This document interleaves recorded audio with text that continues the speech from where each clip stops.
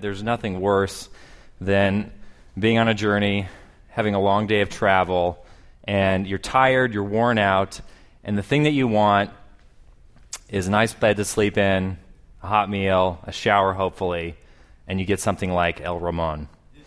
I know for me, I've had my own versions of El Ramon, and one of those was growing up as a kid. My family and I, we would travel up to Idaho, where my folks have a little cabin, and the journey takes around 18 hours or so. And we often would start really early in the morning and spend the night in Salt Lake City if we could get there. And so this one time, we loaded up the Suburban, we packed it full of stuff, things to the brim. And we get to Salt Lake City. And as a kid, as you know, when you go to stay in hotels, at least this was true for me anyways, when I would stay at a hotel, it was like going to Disneyland. It was the most exciting thing in the world. Everything felt fresh and new and interesting, and I loved it. Now it's anything but that for me and staying in hotels. So we show up, and we think that we're going to find a room in Salt Lake City, no problem. And we drove around for about 2 hours, and there were no rooms at the end. And the reason for this is that there was a square dancing convention taking place in Salt Lake City. And we thought, driving into Salt Lake, there's definitely going to be a room. And the things that surprised us more than the fact that there wasn't any room was that this many people actually enjoyed square dancing, and they would make an annual trek to Salt Lake City to experience something like this. It's true, there's nothing worse than traveling all day, being tired, haggard, and worn out, and finding an El Ramon. There's nothing better, though, than making the same kind of journey and feeling a sense of rest, of replenishment, of renewal. Welcome back to week 3 of Restless Pilgrims. It's great to see you guys all again. For those of you that are joining us, the class is built around the premise of if life is a journey, what does that mean for the Christian? What might we expect along the way? So we've been looking at a rediscovery of our roots, looking at stories from Scripture, from history, folks who can help inform and guide us in an understanding of our faith. We've been looking at life being a journey so that there are features, there are facets of a journey. If we are going to go hike Camelback Mountain this weekend, we could expect certain aspects of the terrain. We would know that we start here and it's going to look like this. This part of the trail might feel like this. And that metaphor, that distinction is really helpful because there are aspects, there are features to our terrain as Christians that whether you're Abraham or C.S. Lewis or one of us sitting in this room, that all of us will encounter, all of us will experience to great degree and similarity. So the first week we talked about the idea that God is calling each of us onto a journey. He's calling us, like Abraham, to leave a mentality of life that says life can be controlled by you as a human being, and then in particular that we're living life in a secular space, similar to what Abraham lived in, where life was dominated by the circle, a mentality that said you're born, you live, and you die. God was calling Abraham out not just to follow him into a land that he would show him. More importantly, he was calling him out of a mentality that said this is how you look at life. Thomas Cahill says this was the single most revolutionary act in human history, that all of life may have been seen like this circle of chaos, and God was inviting Abraham onto a journey. And God does that with us each and every day. He's calling us to leave a mentality that says you can control life on your own, and life is essentially understood as you're born, you live, and you die. So we're invited to make a journey. Last week, we looked at the story of the Exodus being the primary salvation story in the Old Covenant, in the Old Testament, and that the features of the Exodus story are features that play themselves out in our lives. So God, like Abraham, was calling a larger group of people now to leave what had become their home. He was calling them he was liberating them out of enslavement and calling them into the wilderness. But as one Russian theologian pointed out to us last week, though God wanted and wants freedom for each of us, freedom is a very difficult thing to obtain. And so what God will do in each of our lives that mirror the Exodus pattern is he will continually call us out of the enslavements, the attachments, the addictions that we're in. He'll arrange our life in such a way to bring about an ongoing liberation and ongoing freedom. So here's the thing. We look at life often where we find the challenges, the discomforts, like the wilderness, as simply that. I don't really like this coworker of mine. I can't believe I have to deal with this family member. Oh, can you even believe traffic? Even to the sufferings in our life. And God is using all of that to bring about our freedom. And that last class, it was really a challenge to look at our lives with a set of new eyes, if you will. That God wants to, because he made you with the understanding of being fully human means being fully free. So this week we're going to talk about, and this day was actually this day was intentionally placed in week 3 because of the importance of, I think, what Scripture has to tell us, what history has to offer us through the lives of some saints about a crucial component of this. If it's true that we're on a journey, how do we keep our hearts along the way? How do we not grow cold and bitter and cynical, distant towards God, distant towards each other? How does life move beyond just an experience of we're walking and walking and walking and walking? It's true there's nothing better, there's nothing worse than experiencing an El Ramon at the end of the day, but there's also nothing better than experiencing replenishment, renewal, and restoration as we continue on our journey. Next slide.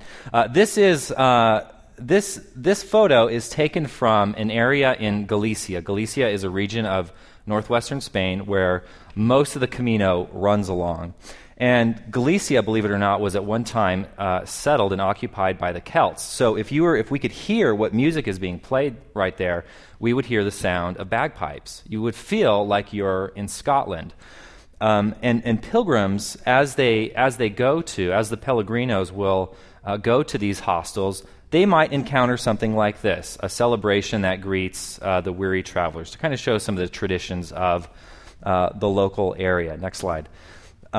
This is taken from inside a hostel in Lagonde, and this house is actually run and owned by Campus Crusade, Cru or Agape as they're known in Europe. And what this ministry does is they offer a free place of rest and food for the weary travelers. And you could suppose that all kinds of people are going to walk through their door.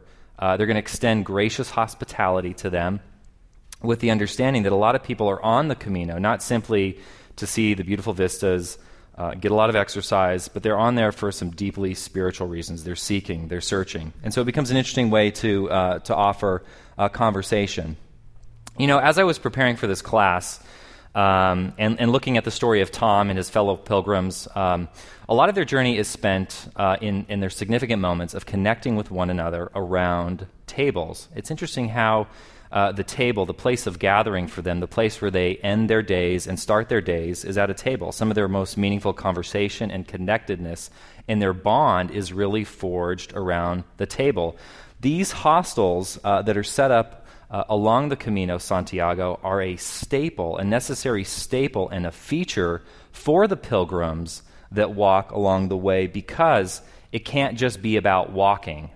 For the pilgrims to continue on, to go the next day and the next day and the next day, because after a while, the journey becomes long, it becomes difficult, it becomes rugged, and it can feel like the same thing over and over. So physically, yes, they need rest. Their feet are often probably full of blisters, they're sore, they're achy, they're tired. More importantly than that, they need their spirits held up so they can continue on the journey. And I thought about this in my own life, how so many of my own significant experiences have taken place around a table. I think about college graduation dinner, and my folks came out and they got to meet the friends that I had developed relationships with over the course of 3.5 years. And that moment still is so significant to me. I think of the times that our family gathers together. We have a sort of almost like a monthly or maybe bi-weekly thing at my folks' place. My mom calls it porch night, and we get together, and we just, as family, we hang out on my parents' porch, and we connect as family members. It's a staple of the small group that I'm in the Van Slyke small group.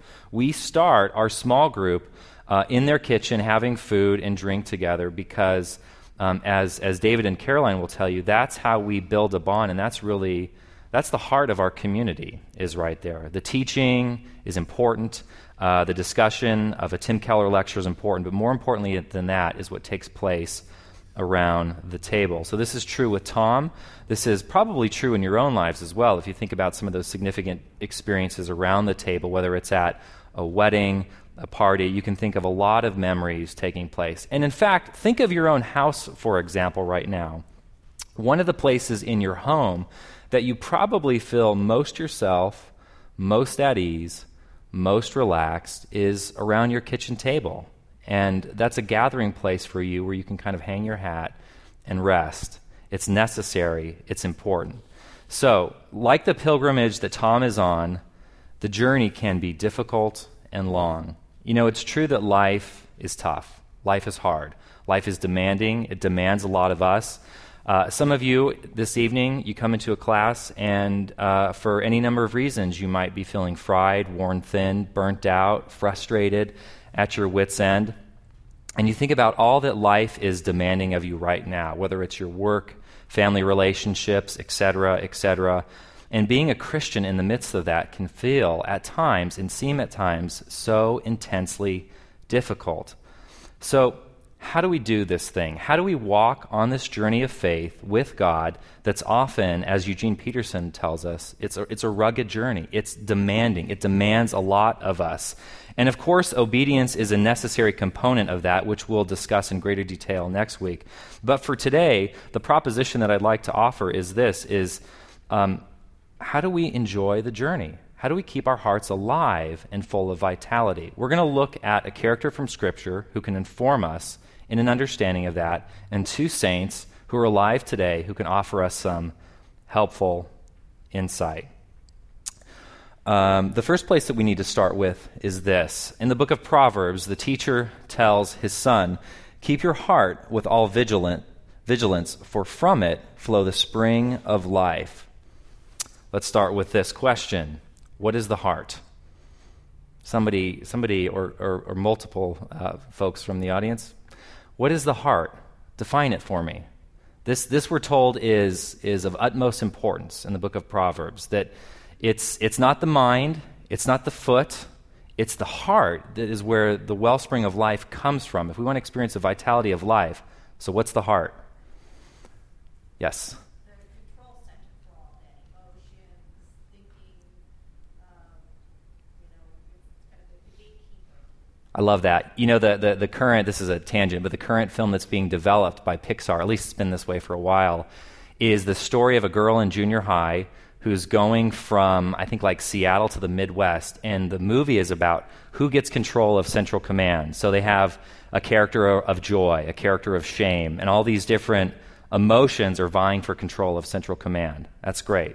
How else do we define the heart? What is the heart? The immaterial part of us. Yeah, we can't fully touch, see. Is the heart fully emotion? Is it just emotion? When you think of the heart, is it just your emotions? The heart, as Scripture tells us, is the inner man or inner woman. It's the seat of our emotions. It's the central command. It's the true self, the real self that God is continually revealing as He's liberating and freeing us. But it's the fullness of who you are. So what the commentators say, the importance of this verse is this.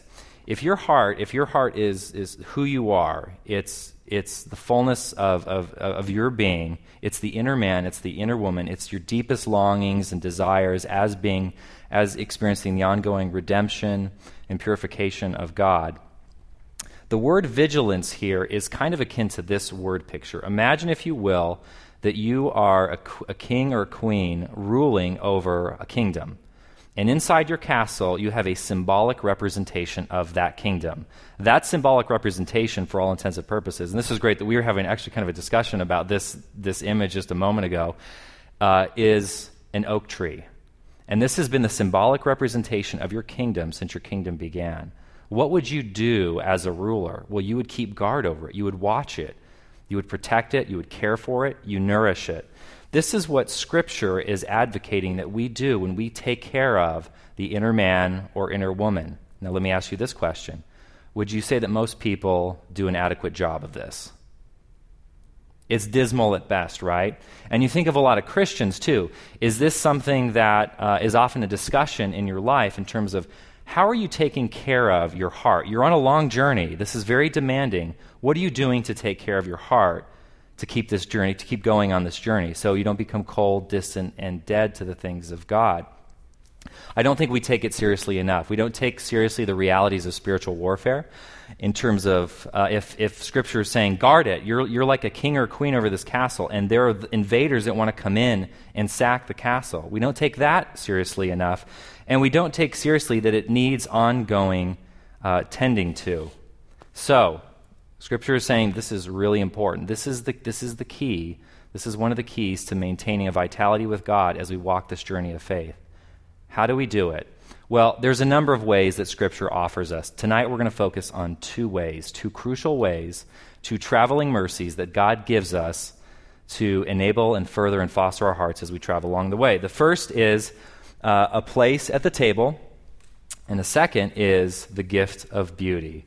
A place at the table and the gift of beauty. Let's just talk a moment about the role of the table and what it's meant historically and in Scripture.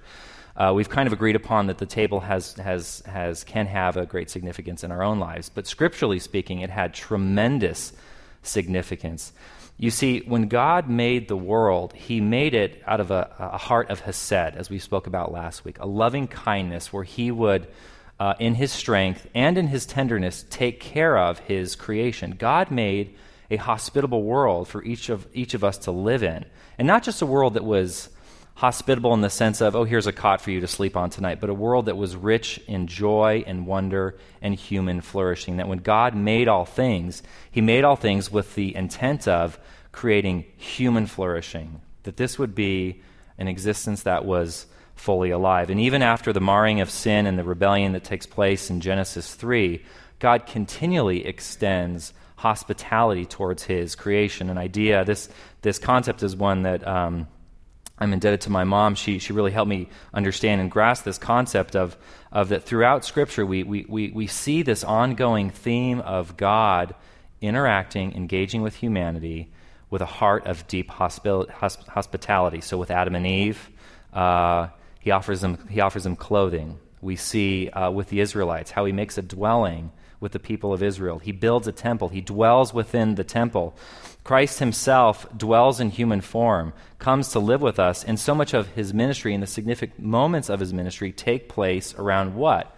The table. Why was the table so crucial in Scripture? Well, the table represented the coming together, the reconciliation of enemies, oftentimes. If you were invited to the table, that was seen as the great equalizer.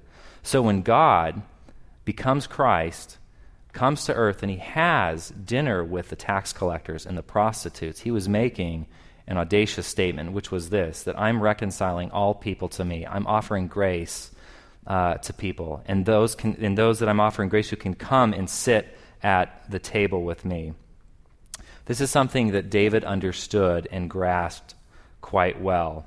So David, as many of you know, David lived in many respects. Many seasons of his life were incredibly difficult. One in particular was prior to his ascent to the throne. God had called him at a young age, as you may recall, to the throne to rule over Israel. But that took quite some time for that to come to fruition. That took quite some time for that to happen. And for, I believe, about a decade period, David was chased by the man that was once his friend, a sort of mentor figure. David was chased by his king. Imagine, if you will, someone like that, a role model to an extent, a mentor in your life, wanted to hunt you down and kill you for a decade, and you spent your life for that season living in caves or living in, abandoned, parking lots or whatnot, all in an effort to just stay alive and just survive. And David, during this time period, writes some of the greatest expressions of the heart that are found in the Psalms. And David was able to maintain a vitality in this rugged aspect of his journey. How was he able to do that? How was he able to do that while being, in a sense, homeless, on the run, always looking over his shoulder, not enacting revenge on the man that was trying to kill him? How did he not become bitter and cold and hard in his heart to the things of God? Well, we need to look at one of his Psalms, and I am not prepared. Can I borrow a Bible from somebody? Thanks. So we're going to look at, I think, next slide. Oh, we got it up here. think we're good. Thank you. David says this, and this is the key verse that we're going to look at tonight.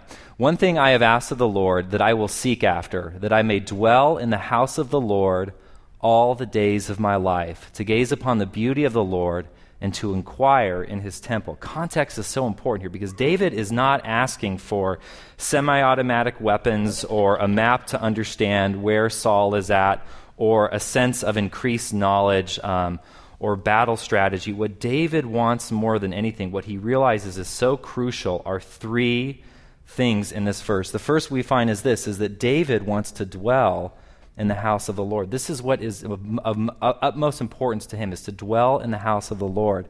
The second is to gaze upon the beauty of the Lord. And the third, inquire in his temple. We're going to, again, focus on these two elements tonight. Dwell and gaze. Dwell and gaze. Okay, the first thing, dwell.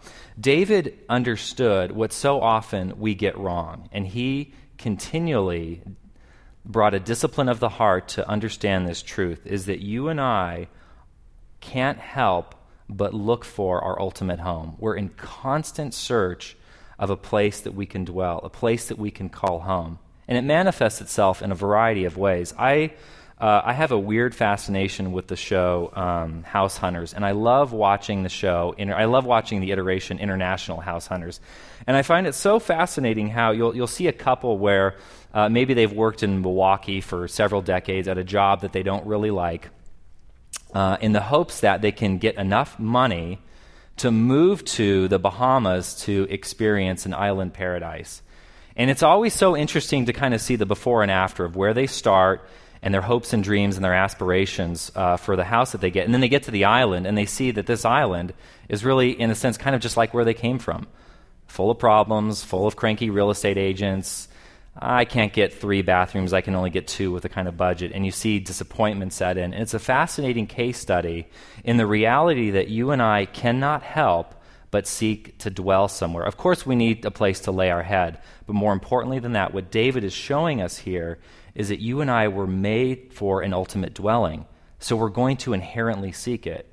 Why is it that after I've moved into a place that spent some time working on, that it never seems to be satisfying enough? You know, when I get that flat screen that I've always wanted, then this place is really going to feel like home.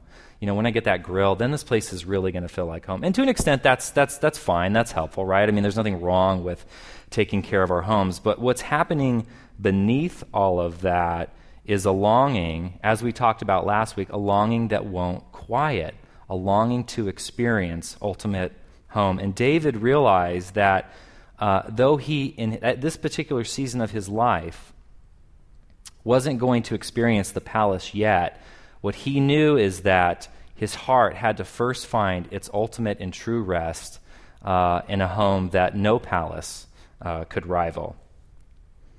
One commentator puts it like this: the location doesn't matter. Its fulfillment depends not on where we are, but on what we think and feel. For every place is God's house, and what the psalmist desires is that he should be able to keep up unbroken consciousness of being in God's presence and should always be in touch with him.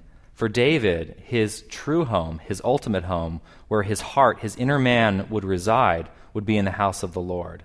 Not just one day, not just in death, although that would be true, but currently, a present reality, that if he was going to make it, if he was going to keep a connectedness and an intimacy with God, he had to continually remind himself that my ultimate home, though I live in a palace or a cave, my ultimate home is with the Lord.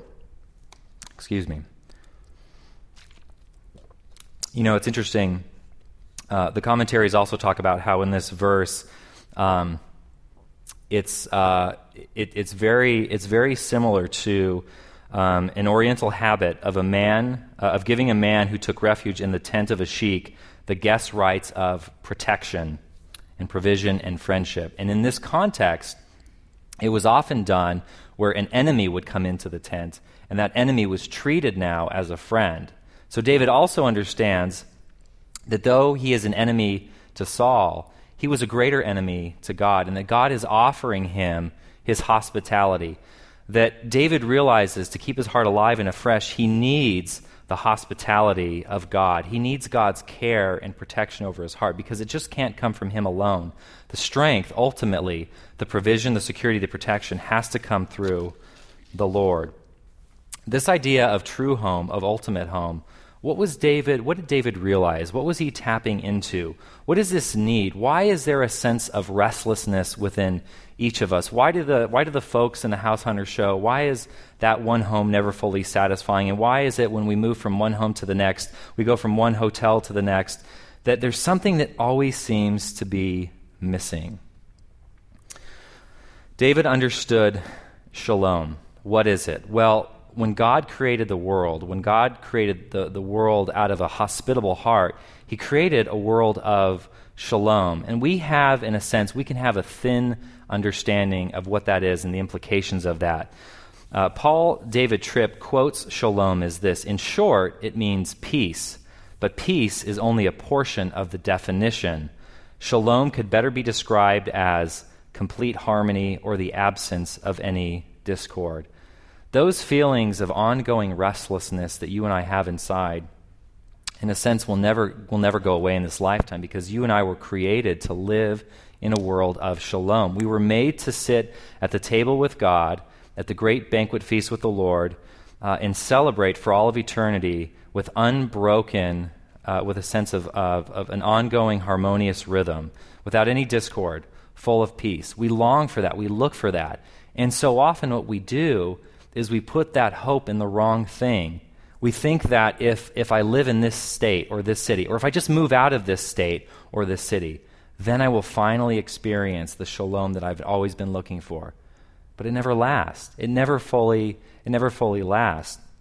So the application is this, is that if we do as David did, if we make our home around the table with God, if we continually invite our hearts to experience his rest in his shalom, then we begin to experience that dwelling sense that David had, that vitality of heart that kept him going.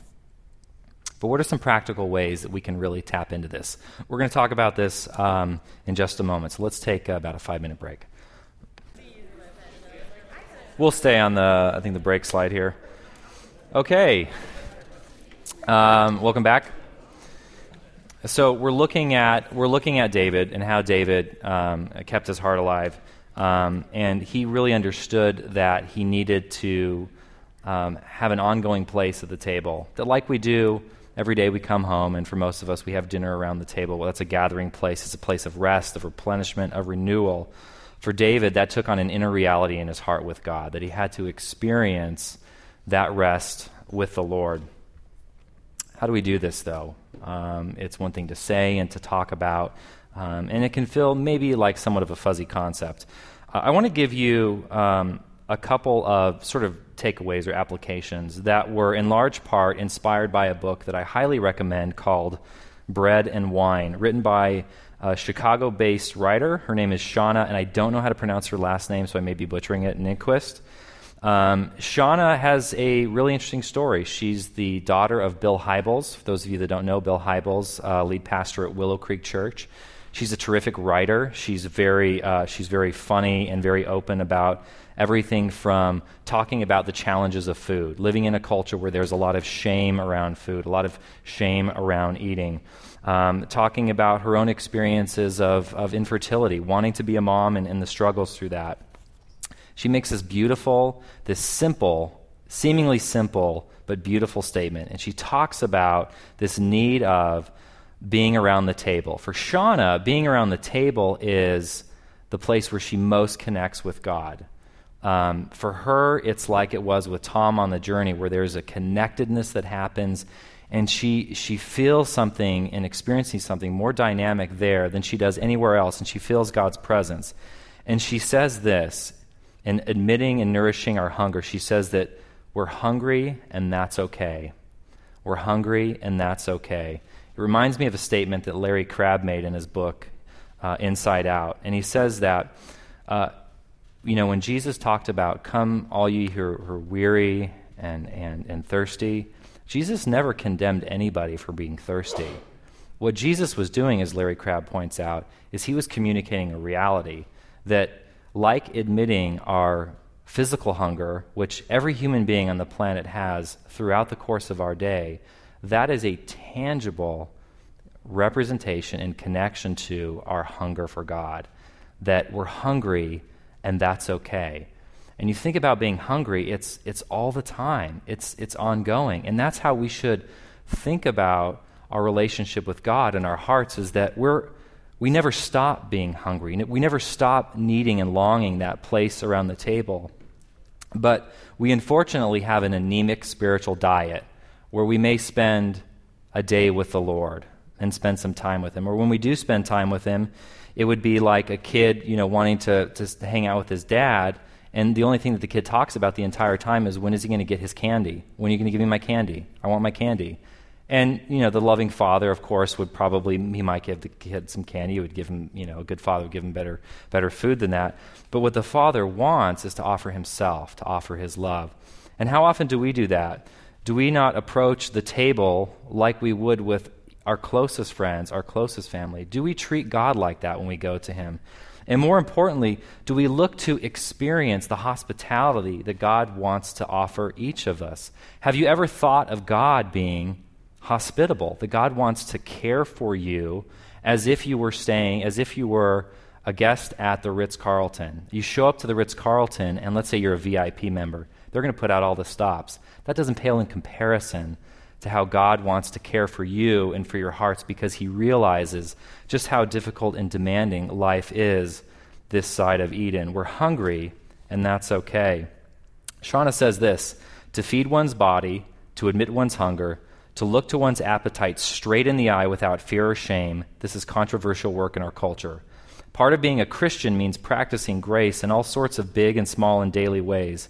And my body gives me the opportunity to demonstrate grace, to make peace with my imperfection every time I see myself in the mirror. On my best days, I practice grace and patience with myself, knowing that I can't extend grace and patience if I haven't tasted it. What Shauna is telling us is that we need this grace. We need to experience the hospitality of God. We need to ask God, show me, God, how you want to be hospitable to me in my life. How are you taking care of me? It's interesting throughout Scripture, you see moments like this where Elijah, after the battle at Mount Carmel, he's despondent, he's depressed, this really incredible ministry moment. And what does God do? He shows up in the form of the angel of the Lord, and He makes Elijah a meal. He takes care of him. And think about the moment that takes place with Peter. After the worst moment in his life, he betrayed his master, his closest friend. He betrayed his Lord. What does Jesus do? He makes all of them breakfast on the beach. God cares about the incarnational realities that you and I live in every day. And so our hunger is a direct point in connection to our hunger for God. We're hungry, and that's okay. The second is that we were made to create space at the table. It's one thing, and it's a true and necessary thing, that we are invited to the table. God is asking us to come to the table, to sit at the table. But He's also asking us to create space at the table. You see, one of the most tangible ways that you can experience this dwelling, this shalom that David understood so well, is to offer it to others. And in fact, I think that's the best way to experience this. Shauna talks about hospitality. And we think about hospitality, and this is a significant part of it, we think about inviting people into our homes. We have a meal for them, we invite them in, we enjoy the time that we spend with them, and that is such a crucial aspect of what it means to be a Christian. But being hospitable isn't just solely about inviting people into our home, though that is a part of it. Shauna gives us a good insight to this. She says that what people are craving isn't perfection. People aren't longing to be impressed. They're longing to feel like they're home. Have you ever gone to someone's house and you felt like you could just be yourself? You could be messy, you could be open, you could be honest, you felt safe. And I'm sure some of that, there was trust that was built over time because of that relationship. What God is asking each of us to do is to become more and more hospitable to people. Gary Thomas terms it like this. He's saying that God wants us to become God oases, where people who live life beneath the circle, live life in the tumult of chaos, where there's really nothing other than you're born, you live, and you die, if we get to participate in being similar to a great place of rest and respite for the weary travelers, we get to show the heart of God to a world that is desperately restless, that is desperately tired, that is famished, and has never been fully satisfied. So, how do we do that? Well, I think we begin to ask God and ourselves is, am I a life-giving person? When someone interacts with me, by the way that I relate to them, not just by opening up my home to them, though again that is important, do I reflect this spirit of being a God oasis? Can people find shelter to an extent in the way that I love and relate and engage with them? And that's a really great question for all of us to continually ask. You're hungry and that's okay. And we go to be filled by God, but we also go to create a space at the table. Okay. Next slide. David, in this psalm, also realized that to keep going, he needed another component, the component of beauty. And Dostoevsky says this, that beauty will save the world. David understood that to keep his heart alive, he had to have a proper understanding of beauty, that this was a man who was a warrior, who was bloodied in battle. He had killed people. He was a leader, and yet beauty was at the core of who he was. Why was this so important? So what we're going to do now is we're going to kind of shift gears, and we're going to talk about what is beauty, what beauty is not, and the problem of beauty. So what beauty is not, and the problem of beauty. So let me ask you this. Define the word beauty for me. How would you define it? What is beauty?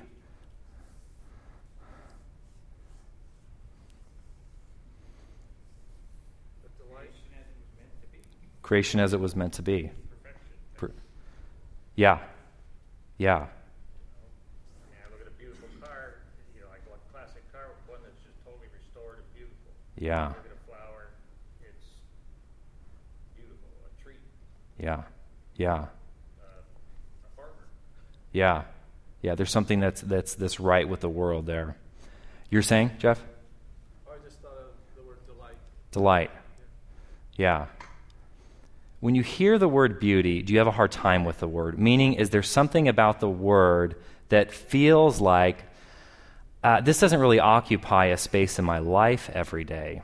When I think of the word beauty, perhaps I think of the makeup counter at Macy's, or I think of pageants, or I think of an animated film with a young girl falling in love with some sort of monster. But other than that, the word beauty, I don't know if that really occupies an ongoing sense in my life. Yeah. Well, is it in the eye of the beholder? Is it in the eye of the beholder? Yeah.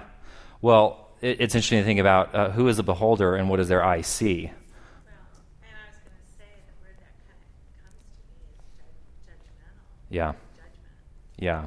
Do we have a wrong understanding of what beauty is? Right? We often talk about things like there's true beauty, there's inner beauty, there's the bold and the beautiful. But it perhaps can be a word that maybe it makes us uncomfortable.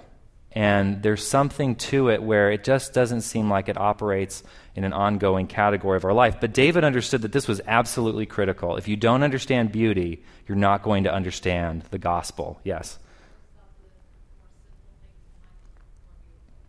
Yeah.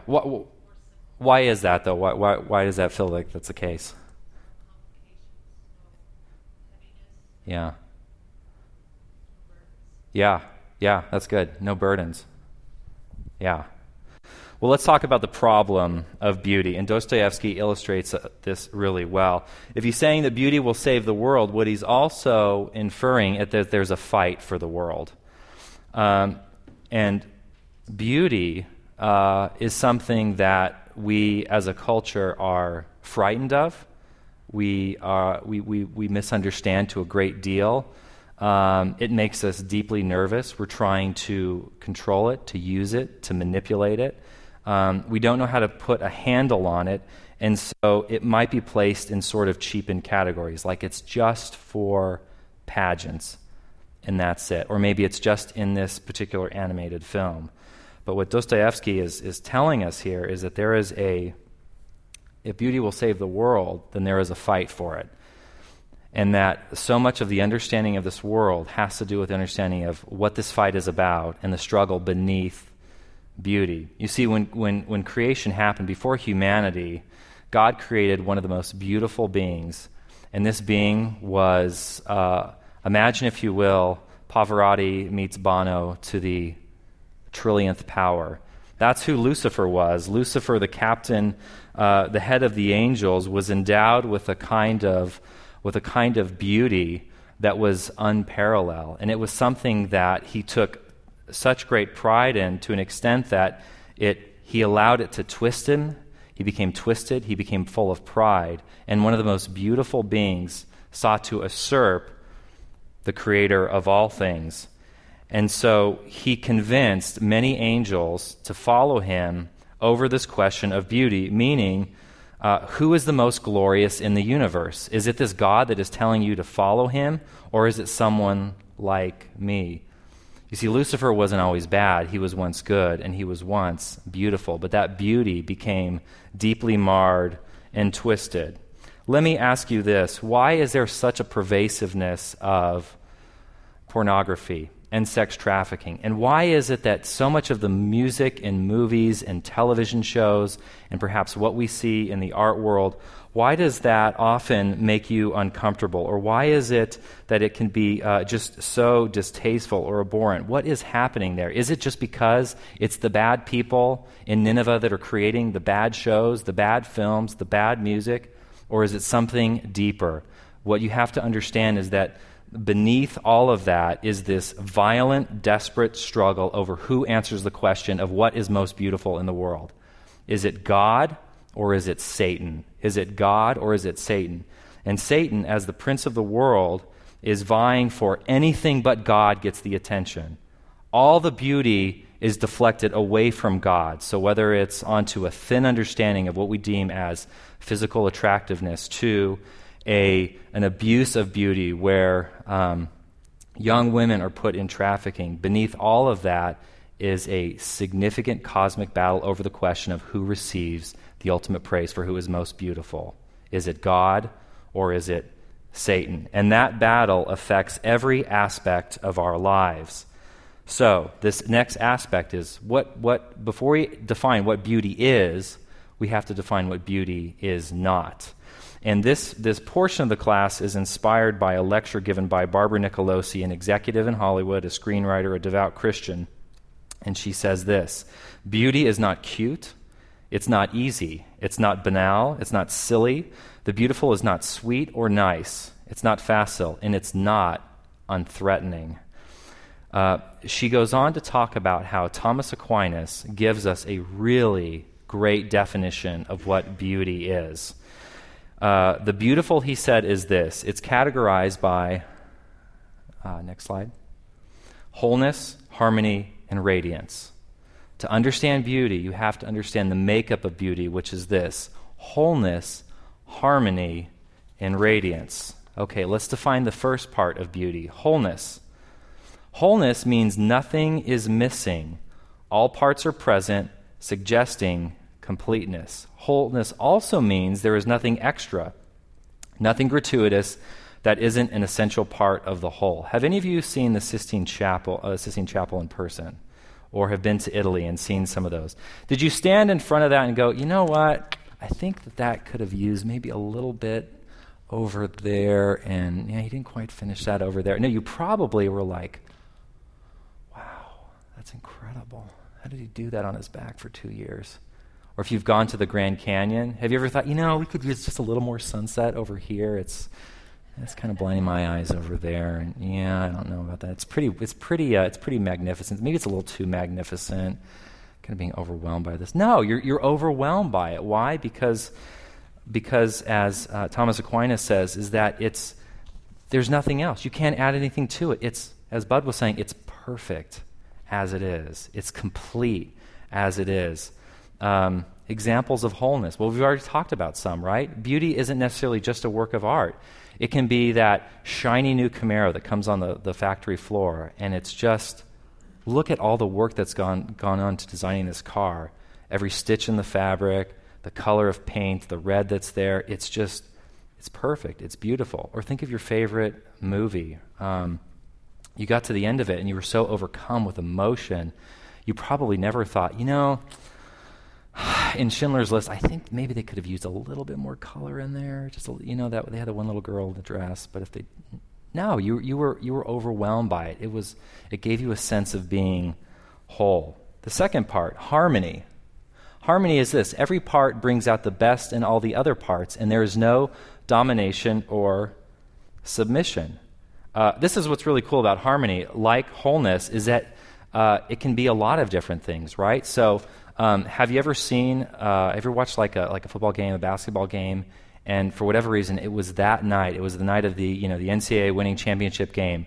The players, it was like they were close to perfection, and they all just moved and worked with one another. It was just mesmerizing. That's an example of wholeness. Or you think about like going to the symphony in a great orchestra, and they all work in concert, pun intended, together with one another, and it's like something else took over. It takes your breath away. The third aspect, radiance. This is cool. Radiance is that when we experience a beautiful object, it communicates something profound to us, some kind of moral, spiritual, or intellectual enlightenment. When you encounter the beautiful, you experience it calling to you personally.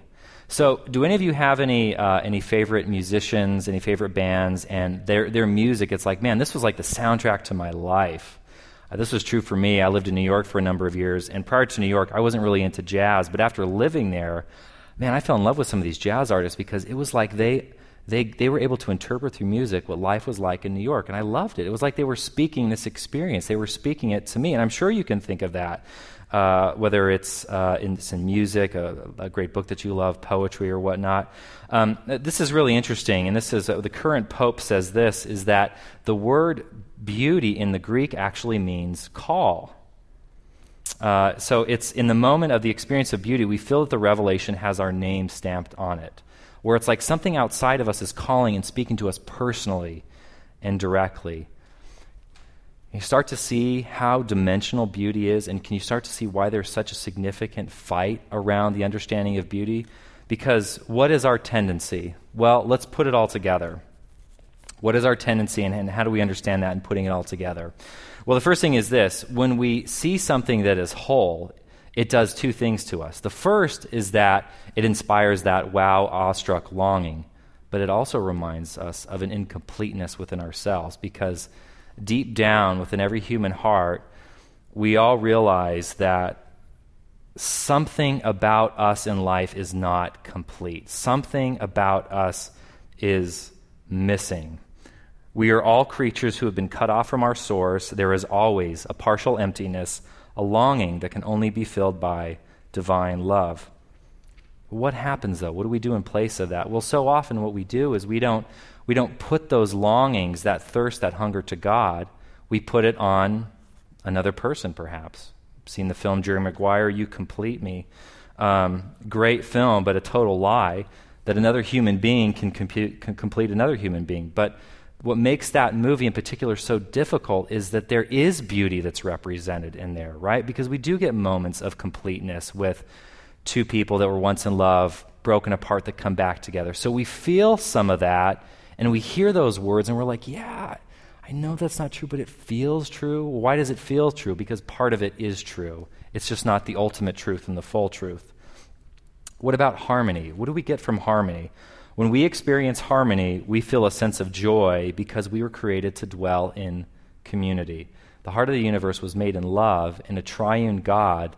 The universe was made in community. We were made for that. We were made for harmony, made for community. And lastly, what do we get from radiance? Well, in radiance, what we experience every time in those moments when we feel like beauty is calling to us is that ultimately what we long for in our own respective destinies is for someone outside of us to tell us that we're worth something. We need the ultimate beautiful someone to tell us that each of us will one day be whole, harmonious, and radiant. And David understood this. David understood the power that beauty had, because we tend to fall in one of two camps. We either place very little emphasis or importance on beauty, or we place way too much. But the gospel gives us the tools, as David reminds us, to place our ultimate hope, our ultimate understanding of beauty in God.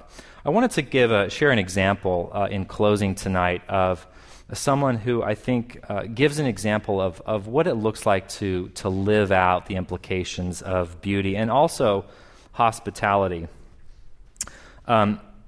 Following the events of 9/11 in New York, it was the ultimate act, you could say, of anti-shalom, where you had a group of people that were making a statement that said, these people don't deserve to live, they don't deserve to exist. It was the antithesis of completion of shalom. And there was an artist who lives and worked for a time in Manhattan, a Japanese artist by the name of Mako Fujimura, a Christian who, like other people in the city, really struggled with how do we respond in this kind of moment. Because a lot of his colleagues, a lot of his friends, many of who were not Christians, thought this is sort of silly for us to think about painting. After something like this happens, what's the point of even making sculptures or painting? I mean, does it really have any lasting significance? And Mako really struggled with this. How do I, as a Christian who's not living in the full experience of shalom, who works in the realm of beauty, how do I respond to this? And so he sent this email, and he said this in his email: "Create we must and respond to this dark hour. The world needs artists who dedicated themselves to communicate the images of shalom. Jesus is the shalom. We need to collaborate within our communities to respond individually to give the world a shalom vision." And so what Mako did was he opened up an art exhibition called Tribeca Temporary. His studio space was located just a few blocks north of the World Trade Center area. And what he did in Tribeca Temporary was to recreate a Japanese tea house. Mako, being Japanese, understood the importance of tea in the Japanese culture, but understood more so what that represented and what it could represent to a place like Manhattan. And he talks about in his book Refractions the experience of developing and making this installation and the dialogue and the conversation and the place of healing that he hoped that this would become. And what he says is that the origins of tea in Japan that go back to the 16th century was made and developed by a gentleman who wanted to see tea making as an art form. And one of his wives was one of the first converts to Christianity in Japan. And you can't help but see the influence here when Mako says this, that his tea would be an art form, a form of communication, equalizing any who took part, shogun or farmer, male or female. As a cup of green tea was passed, the tea house would become a place of shalom. What Mako realized in a place like New York following the events of 9/11 is that people were struggling with a sense of home. The world felt dangerous and unsafe. It felt anti-shalom. It was also an incredibly ugly act. And to respond appropriately, he wanted to offer people a place where they could really wrestle through this. And so when you entered into this exhibit, like you would do when you entered into a tea house in the 16th century, is you had to take off your weapon, because the size of a door into a Japanese tea house was maybe a few feet bigger than like a doggy door. So for us, we would have to take off our cell phones as we entered into the tea house. But Mako, in doing this, created a safe place for struggle, reconciliation, and healing. And though he's making this claim in this email, he's calling artists, really it's a call for all of us, is that we live in a world that lives amidst a broken and marred struggle over the definition of beauty. Who will ultimately receive the glory? And so we struggle in our understanding of that, and we often put our hope in the wrong understanding of what beauty is. If I finally meet this person, I will be full. If I experience this house, this job, this vacation, that will give me the harmony, the wholeness, the completion. And what David is telling us is that we first have to put that in God. Beauty in and of itself is not a bad thing. In fact, it's a glorious thing because it gives us pause to give that praise to our Creator and to enjoy it for what it's meant to be. So we can be in a relationship and enjoy that person. We can experience a great work of art without deifying the artist or the work itself. But we can only do that if we put beauty in its proper place. And what Mako is also reminding us and calling us to is to be reconcilers in a world with what we do and how we live our lives, because our lives are representations of shalom. Do we, in how we engage the world, do we take that reality seriously?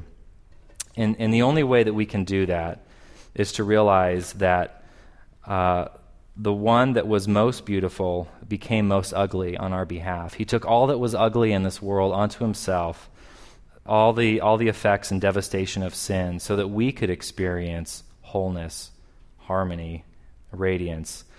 God left his home and came to earth and experienced homelessness. Jesus didn't have a place to live, so that we could one day have a place of ultimate rest and fullness. And as that reality becomes more real in our hearts, then, like David, we can say with all earnestness that one thing I seek is to dwell in the house of the Lord, not in this HG International's House Hunters, if I finally get that. That we know that is where we're going to find our ultimate satisfaction. And the ultimate beauty that our hearts long and seek for is found in the Lord.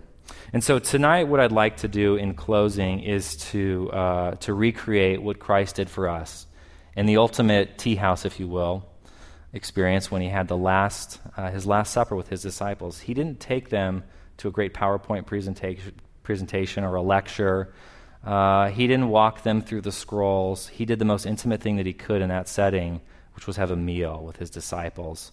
And it's how he spent his last time before he ascended into heaven, was having a meal. And that's what he's asking us to do every time we partake of communion, is he's saying, remember, you were once an enemy of me, but I became a reconciler of shalom to you. Go and do the same. So tonight after I pray, if you guys want to have communion, I invite you to take communion. And just think and meditate on some of what we've talked about. And really the takeaways are what we've talked about tonight is where do we need to experience God's rest in our journey? And ask God that over this next week. God, how are you trying to show me how you're taking care of me? And therefore, how can I do that for others in my life? God, where have I misunderstood and perhaps abused an understanding of beauty? Have I not taken it seriously enough? Do I put overemphasis on that? And God, what are you speaking and telling me in my own heart about that? So I'll pray, and then if you guys want to experience in communion. Father, we thank you for this evening. We thank you, God, that you've made us for rest, for wholeness, for completeness, for radiance, God. We confess, God, that we really struggle to get this thing right all the time. We struggle to get what's going to hold the most attention in our hearts, Lord, and we so often look to other things but you. And we're constantly restless, constantly looking for the next thing. And God, we can't experience your rest along the way without you. And so we admit our complete dependence on you. God, we ask that you would speak to each of us. Bring ongoing freedom for my brothers and sisters and myself, God, through all that you're teaching us. We pray this, Lord, in your name. Amen.